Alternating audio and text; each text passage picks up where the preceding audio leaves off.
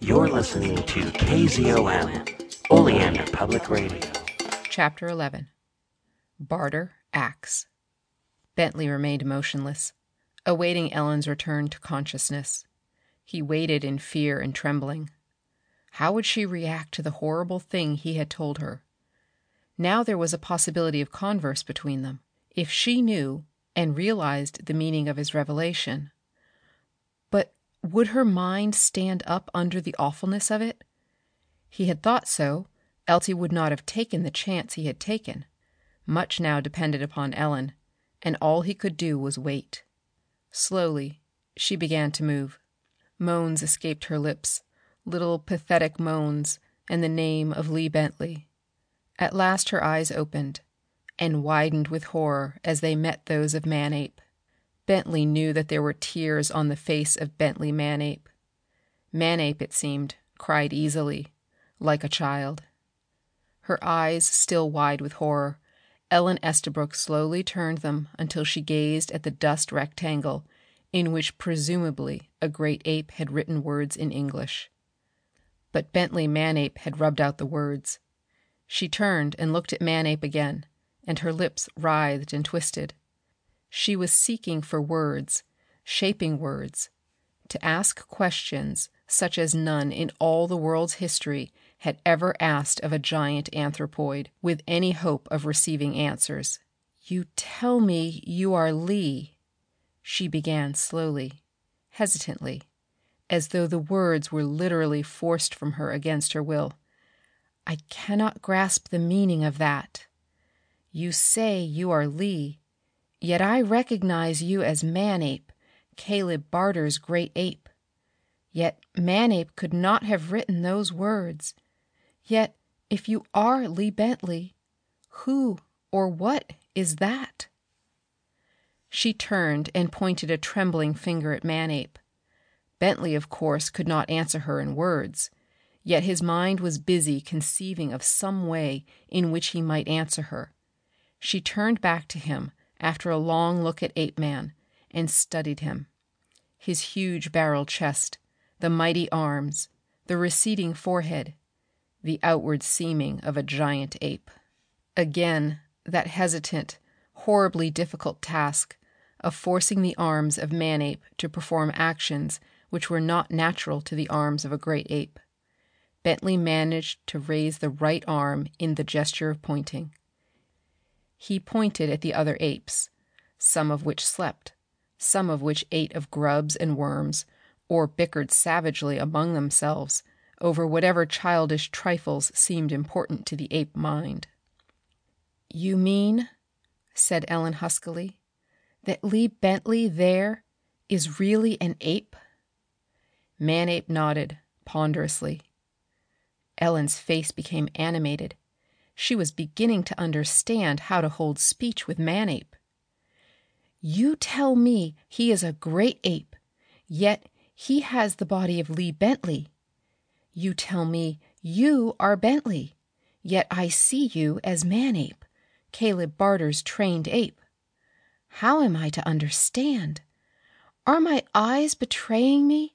Or is this a nightmare from which I shall waken presently? I see the shape of Manape, who writes in the dust that he is Lee. How can I know? None of you I can see is Lee Bentley. What part of you that I cannot see is Lee?" Again, the effort of forcing the hands of Manape to obedience.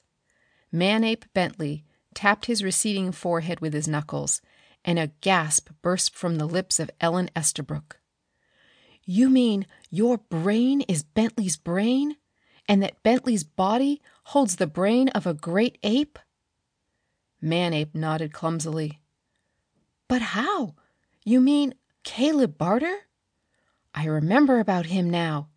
A master surgeon, an expert on anesthesia, 1,000 years ahead of his time. You mean, then, that we three are part of an experiment? You, Manape, have the brain of Bentley, and Bentley has the brain of a great ape?" Bentley nodded. The face of Ellen Estabrook writhed and twisted. Her eyes studied the person of Manape the great ape.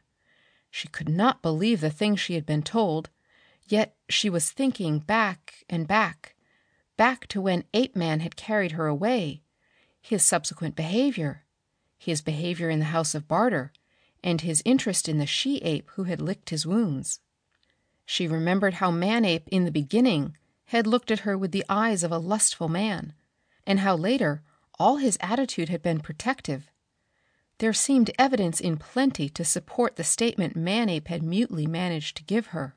She was forced to believe. "But Lee," she came closer to Manape as she spoke, "we must do something for that creature there, that thing with the ape-she which looks like the man I love. You've heard me say that I love Lee Bentley." Manape nodded. "Does Lee Bentley love me?" Again Manape nodded, more vehemently this time. Ellen smiled. Then, quickly, she came to Manape, thrust her fingers against his skull and examined it closely. Her brows were furrowed in concentration. She left Manape and strode to Apeman. The she growled at her, but she ignored the beast as much as possible, though plainly cognizant of the fact that she dared not touch her hands to Apeman on pain of being torn asunder by the fighting fangs of the ape-she. Then Ellen came back. "The evidence is there, Lee," she said. "There are the marks of a surgeon's instruments. Marvelous!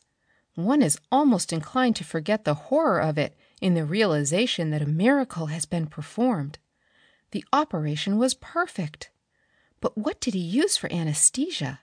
How did Barter manage to complete his operation and cause his two patients to feel no ill effects, to be to all intents and purposes well in mind and body, all within less than 12 hours? However, that does not matter now. Something must be done. Since Caleb Barter was the only man who could perform this unholy operation, he is the only man who could repeat it, restoring each of you to your proper earthly casements. So we must play in with him. I suppose you've long since decided that way, Lee." How strange it seemed to Ellen to discuss such matters with Manape. But behind his brutish exterior was the brain of the man whom she loved. "And there is one other thing," Ellen almost whispered, and her face flushed rosily. "No harm must come to the body of Lee, you understand? He must never be permitted to do anything of which Lee Bentley, of after years, may have cause to feel ashamed." Manape nodded. He understood her, and despite the grotesquerie of the whole thing, there was something intimate and sweet about this interchange. A man and a woman loved. Just now, that love was mentioned more or less in the abstract, discussed on purely a mental basis, but both Bentley and Ellen Estabrook were thinking of the future, and were as frank with each other as they perhaps ever would be again. Now the apes began to stir themselves. It was time to be on the move again. Eyes were turned toward Manape, who was plainly intended to lead them further into the jungle. Ellen and the white body of Bentley were already being accepted as a matter of course. If the great apes wondered why their returned lord did not jabber with them in the gibberish of the great apes, there was no way of telling, for there was no way in which Manape could make himself understood, nor any way the great apes could tell their thoughts to Manape. Then, without warning, the blow fell. The storm broke, and even as the uproar started, Bentley was sure that he could sense behind it the fine hand of Caleb Barter, still working out his experiment with human beings and apes as the pawns. The apes were on the move, entering a series of aisles through the gloomy woods when the blow fell, in the shape of scores of nets, in whose folds within a matter of seconds the great apes were fighting and snarling helplessly. They expended their mighty strength to no avail. They fought at ropes and thongs which they did not understand, and only Manape made no effort to fight, knowing it useless. Scores of black folk, armed with spears, danced and yelled in the brush, frankly delighted at the success of their grand coup. Barter was nowhere to be seen, and there was a possibility that he knew nothing about this. Yet Bentley knew better. Perhaps, in order to stimulate the blacks, he had offered them money for great apes taken alive. Anyhow, scores of the apes were taken, and now exhausted themselves in savage bellowing and snarling as they fought for freedom. A half-dozen to each net, the blacks gathered in their captives. They made much over Ellen Estabrook. They pawed over Ape-Man, despite his snarls and bellowings, and laughed when Ape-Man played the ape as though to the manner born. They scented some mystery here, a white man raised by the apes perhaps, but that Ellen and Ape-Man were prisoners of blacks, Bentley could plainly understand. He scarcely knew which was the more horrible for her, to be prisoner of the apes or the blacks. But for the moment there was nothing he could do, and the blacks were not torturing either Ape-Man or Ellen, though there was no mistaking what he saw in the faces of the blacks when they looked at Ellen and grinned at one another. Darkness had fallen over the world when the blacks went shouting into a village of mud-wattled huts, bearing the trophies of their ape hunt. Still in their nets for safety's sake, the great apes were thrown into a sort of stockade which had plainly just been built for their reception. Proof to Bentley that this decision to make an attack against the passing band of anthropoids had been a sudden one. What did that indicate? Someone had caused the blacks to react in a way that never would have occurred to them ordinarily. Caleb Barter? Bentley thought so. What now was Bentley supposed to do? What did Barter expect him to do? What did Barter expect Ellen to do? What did he expect Ape-Man to do? There was no question, as Bentley saw it, but that Caleb Barter still pulled the strings, and that before morning this jungle village was to witness a horror it should never forget. But at the moment Bentley had but one thought, to escape quietly with Ellen and Ape-Man, and return to the dwelling of Caleb Barter. Chapter 12. Jungle Justice. Again, that grim concentration on the part of Bentley, forcing the unaccustomed great hands of Manape to perform things they had never done before. He must release himself from the rope net which held him. For the hands of a human being, the task would have been easy. For the hands of Manape, even though guided by the will of Bentley, the task was far from easy. But he persevered. An hour after the apes had been dumped in the stockade, Bentley had released himself from the rope net and was resting after the awful ordeal of forcing the hands of Manape to do his bidding. He pressed himself against the uprights of the stockade and carefully tested them with his strength. The strength of Bentley would never have availed against the stout uprights of the stockade. Yet Manape Bentley knew that with the arms of Manape he could tear the uprights out of the ground as easily as though they had been matchsticks. What should he do now? His first impulse, of course, was to release the rest of the great apes. The brutes still fought at their bindings and were utterly insane with rage. What would they do when they were released? What was his duty where they were concerned? If they went wild through the native village, slaying and laying waste, would Bentley be responsible for loss of life? If he left the apes in the hands of the natives, what then? He would never afterward forgive himself. He knew them as children of the wilds, carefree and happy brutes of the jungle.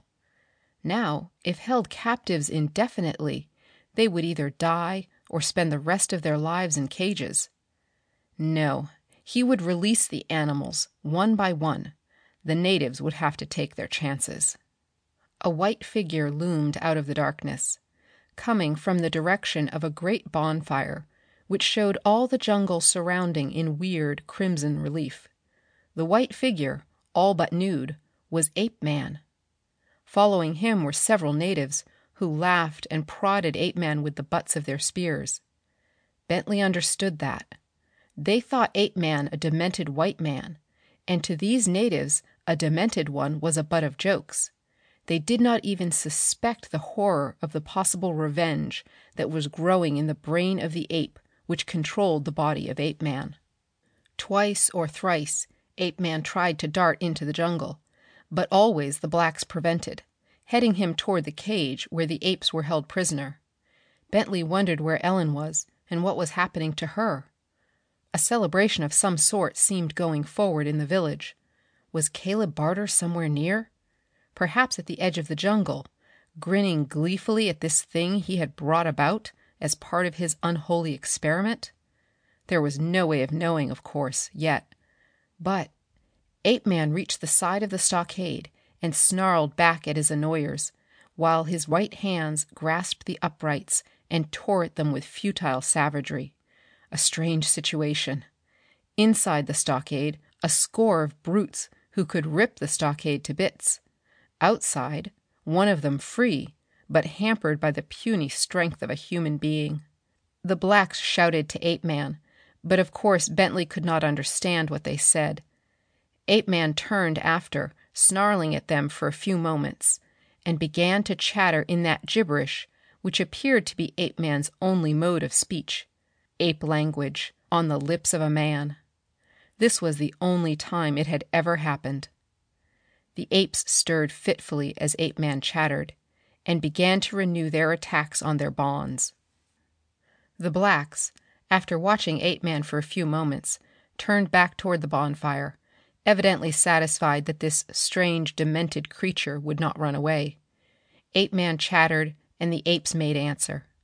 The she who had nursed Apeman managed to reach the side of the stockade, and for several moments Bentley listened to the horrible grotesqueries, an ape she and a man talking together in brutish gibberish, and with hellish intimacy.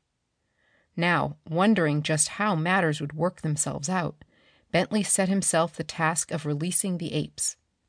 They would at least create a furor in the village, during which Bentley could escape into the jungle with Apeman and Ellen Estabrook before the natives could reorganize themselves and give chase. His plan was hazy, and he figured without the savagery of Apeman, who occupied that white body which had been Bentley's. His one thought was to free the apes, set them upon the village, and escape with Apeman and Ellen. Just that and no more. But he did not know the great apes, nor how thoroughly they followed the lead of their lord, whom they knew as Manape, though how he was named in their brains he was never to know. One by one he released the apes. They seemed to sense the necessity of stealth, for they began to ape the cautious behavior of Manape. Apeman, outside, seemed to be advising them, telling them what to do. One by one, as Manape released them, the apes squatted side by side, their red, angry little eyes watching his every move. Bentley knew, of course, what a fearful racket his own appearance would cause when he strode out of the gloom among the blacks, seeking Ellen. But he knew that surprise for a few precious moments would render the blacks incapable of stopping him until he got away. At least he hoped so. Beyond that he had no other plan. All depended upon the behavior of the apes and the reaction of the blacks, who were holding a devil's dance about the mighty fire in the center of their village. Bentley did not even dare guess what the apes would do when they saw what Manape Bentley did. Would they follow him, or would they race for the jungle to escape? A few minutes now would tell the tale. He had released the last of the great apes, who now lined the side of the stockade, apparently holding angry converse with Apeman.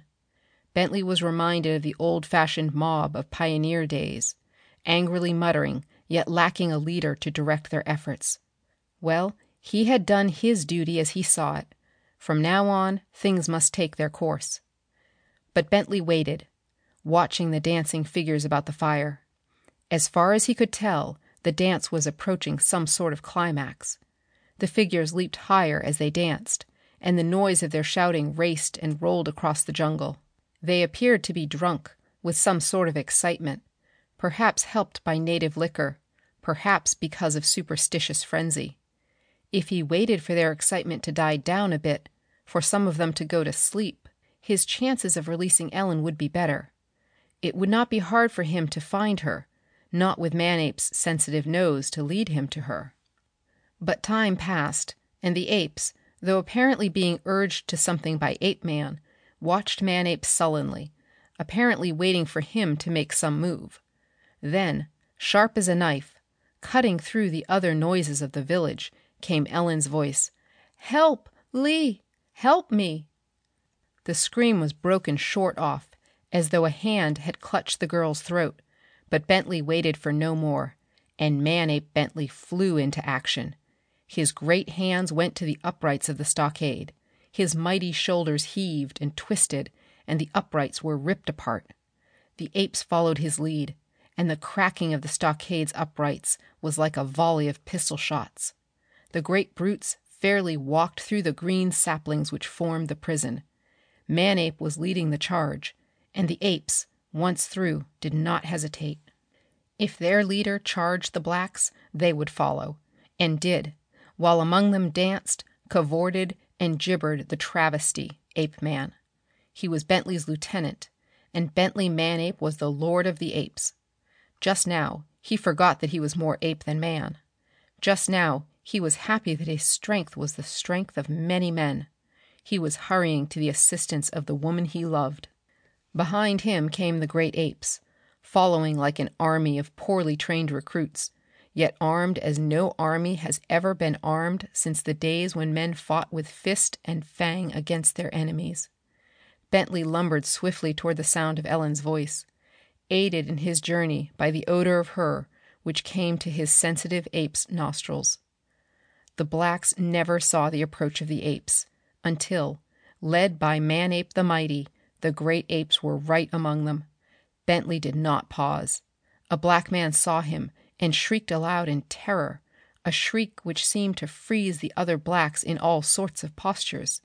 Sitting men remained where they sat, and some of the motionless ones saved their lives by their immobility.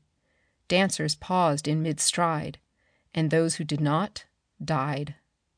For the hands of the great apes clutched at everything that moved, and the great shoulders bulged, and the mighty muscles cracked, and men were torn asunder as though they had been flies in the hands of vengeful boys.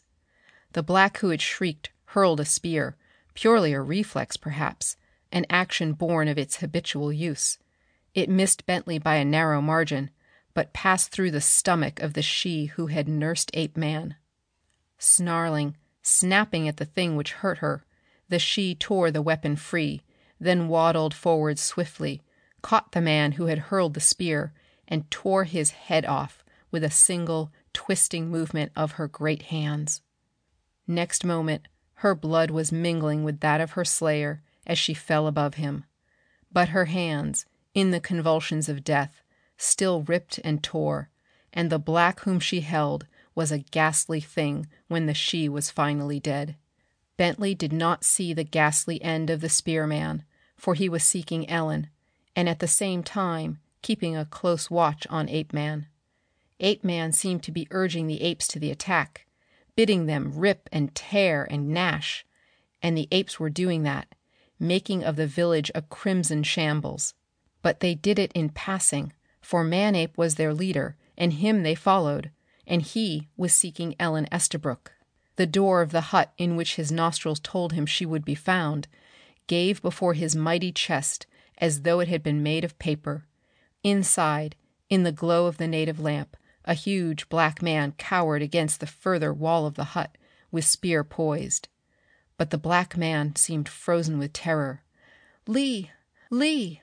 Bentley essayed one glance at her. In the other corner she was, with the upper part of her clothing almost torn from her body. Then the spearman hurled his weapon. Bentley strove to force the huge bulk of Manape's body to dodge the spear, but that body was slow in doing so, and took a mortal wound. But it was a wound that would mean slow death, an aching, terrible wound. Then Manape Bentley had grasped the body of the black, lifted it high above his head, and crashed it to the hard packed floor of the hut. The hut fairly shook with the thud of that fall. At once Manape stood, caught the black by the ankles, and pulled in opposite directions with all his terrific might. Then he whirled, masking what he had done from Ellen's sight with his huge, sorely wounded body. He tried to send a message with his eyes, but it was not necessary. She knew Manape, Barter's trained ape. She followed close at his heels. Outside the hut's door, Ape-Man still urged the apes to destruction of men and property, of women and children. The village of the blacks had become a place of horror. "Hurry, Lee," gasped Ellen. "You've been grievously wounded, and if Manape dies, nothing can save you, and I shall not care to live." But Bentley knew. His brain could sense the approach of death, and what he now must do was very plain. He charged at Ape-Man and caught the struggling, snarling travesty up in his mighty arms. Then, with Ellen at his heels, he leaped into the jungle and began the race for the house of Caleb Barter. Life was going from him, yet his brain forced onward the body of Manape. Behind came the great apes, following their leader. Now and again they screamed and snarled at him, but he paid them no heed. They could follow or leave him as they chose. They chose to follow. Ape-Man fought and bit at Bentley, but he paid him as little heed as though he had been nothing at all. Now and again, when Ellen faltered, Bentley caught her up too and carried her with Ape-Man until Ellen was rested enough to go on. Some of the apes appeared to realize whither they were going, for they took to the trees and vanished onward. With Ape-Man alone, Bentley himself would have taken to the trees as the swiftest way back to Barter's dwelling. But Ellen could not race along the upper terraces, and Bentley could not carry both Ape-Man and Ellen and leave the ground. But he could travel swiftly on his race with death, with Ellen as the prize if he won. The hours passed, and the strength of Manape decreased, but fiercely the brain of Bentley drove the mighty body on. Ellen sobbed with weariness but continued on, and no words were spoken. There was no time for words. Now and again Bentley forced Ape-Man to walk, and dragged him forward with a hand clutching his wrist. At such times Bentley carried Ellen, and scarcely slackened his stride under her weight. Once he tried to force Ape-Man to carry her, but the arms of Ape-Man were not equal to the task for more than 50 yards or so, and he gave that up as being impracticable. His brain raced, thinking up ways to travel faster, to reach Barter's quarters before the mighty body of Manape should die, and with it the brain of Bentley.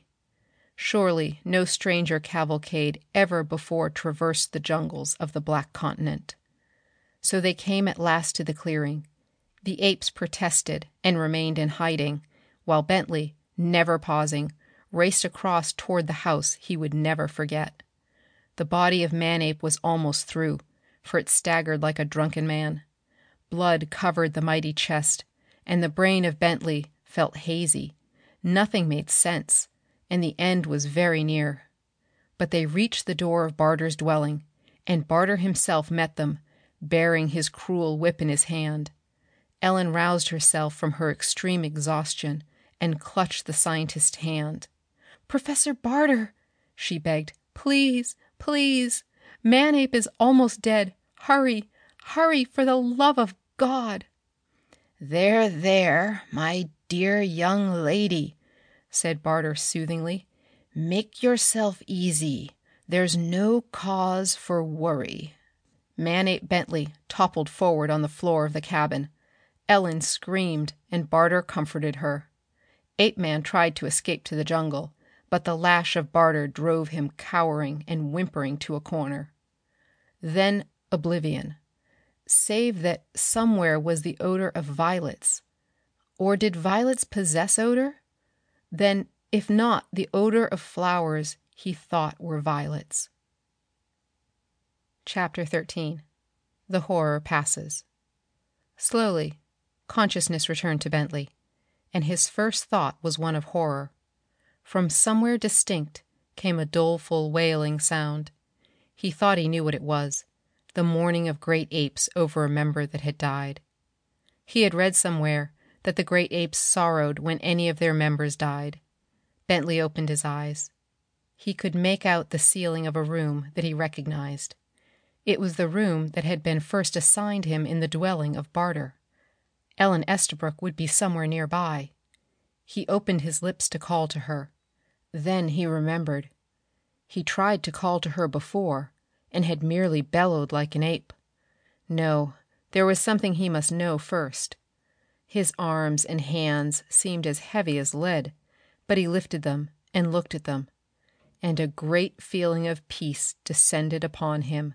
Manape Bentley was gone, and he was plain Lee Bentley again.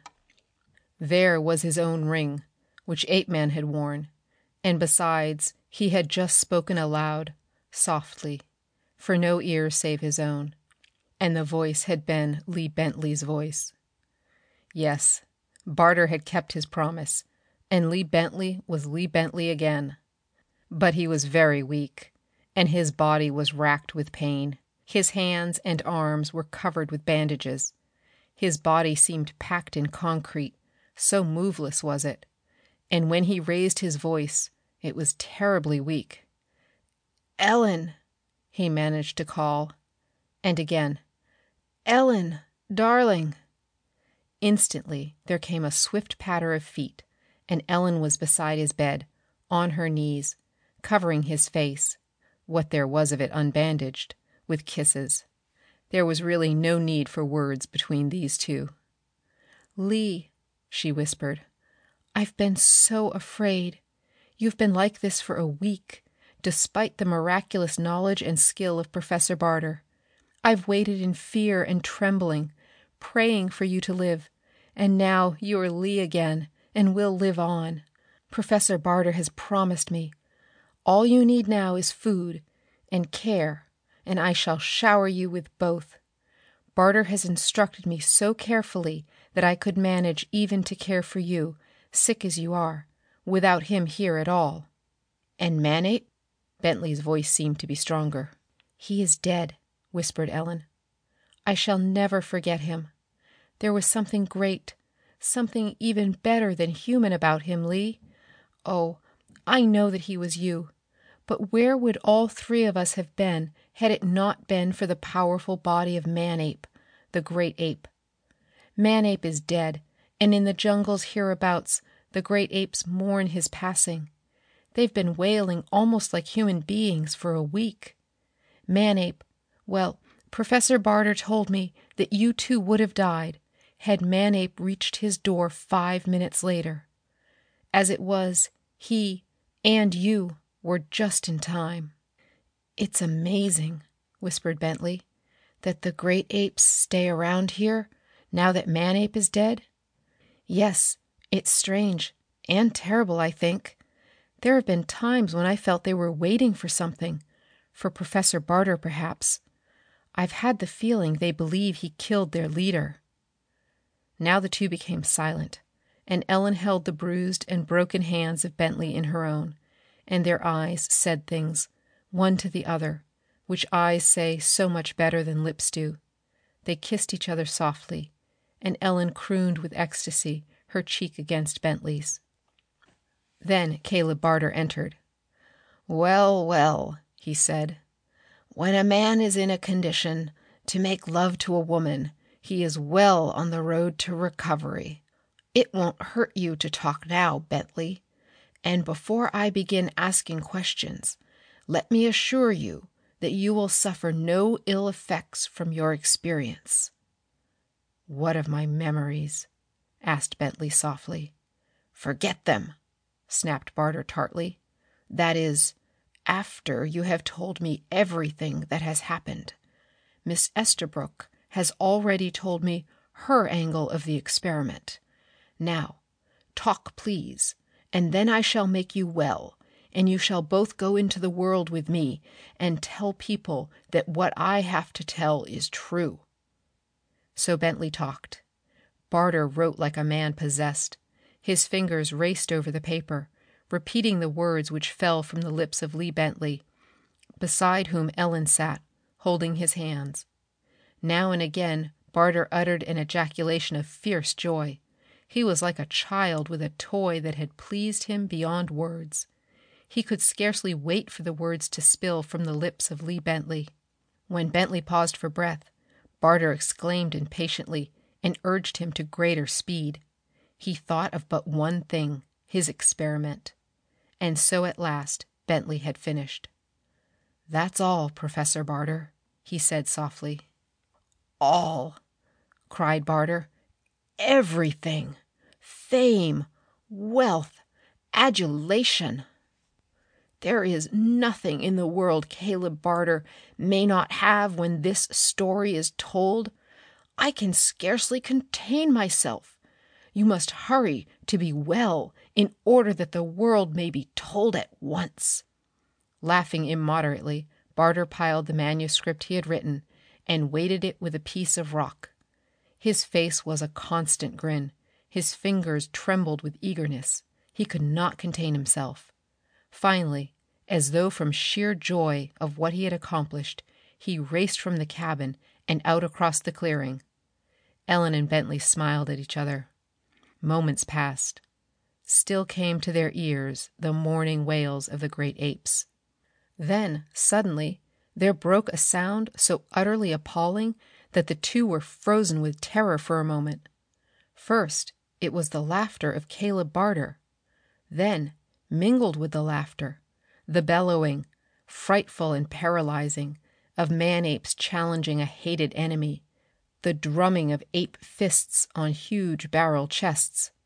Then the laughter of Barter, dying away, ironic, terrible, into silence. Immediately afterward, high-pitched, mighty as the jungle itself, the concerted cries of half a dozen apes, as if bellowing their joy of the kill. They, began Ellen in a choked voice. "The apes must have got Professor Barter." Silently, Bentley nodded and pointed. Coiled on a nail near the door was Barter's whip. In his excitement, he had gone into the jungle without it for the first and last time. "There is one thing to do," whispered Ellen, "before we prepare to get you fully well. I shall care for you, and we shall both try to forget. And then we shall return to our own people." "And the one thing?" asked Bentley. The strained silence was suddenly broken by the bellowing of the great apes, which now charged into the cabin. Bentley and Ellen cringed back from the murderous brutes to no avail. There was no denying them. Their slavering jaws drooled below flaring nostrils. Their eyes emitted sparks of animal fury. Bentley leaped to the girl and interposed his body between hers and the vanguard of the apes, who now were surging into the room through the open door and spreading apart within like water released from a dam. The apes were bent on murder. There could be no doubt. A very monster towered over Bentley. His jaws were wide, his little red eyes fixed on the white man's neck. His great arms were coming forward to gather in both Ellen and Bentley, whom he could crush as easily as he crushed the grubs which were his food. Bentley was helpless and knew it. This was the end for Ellen and himself. He must meet it unafraid. He tensed, awaiting the descent of bestial destruction.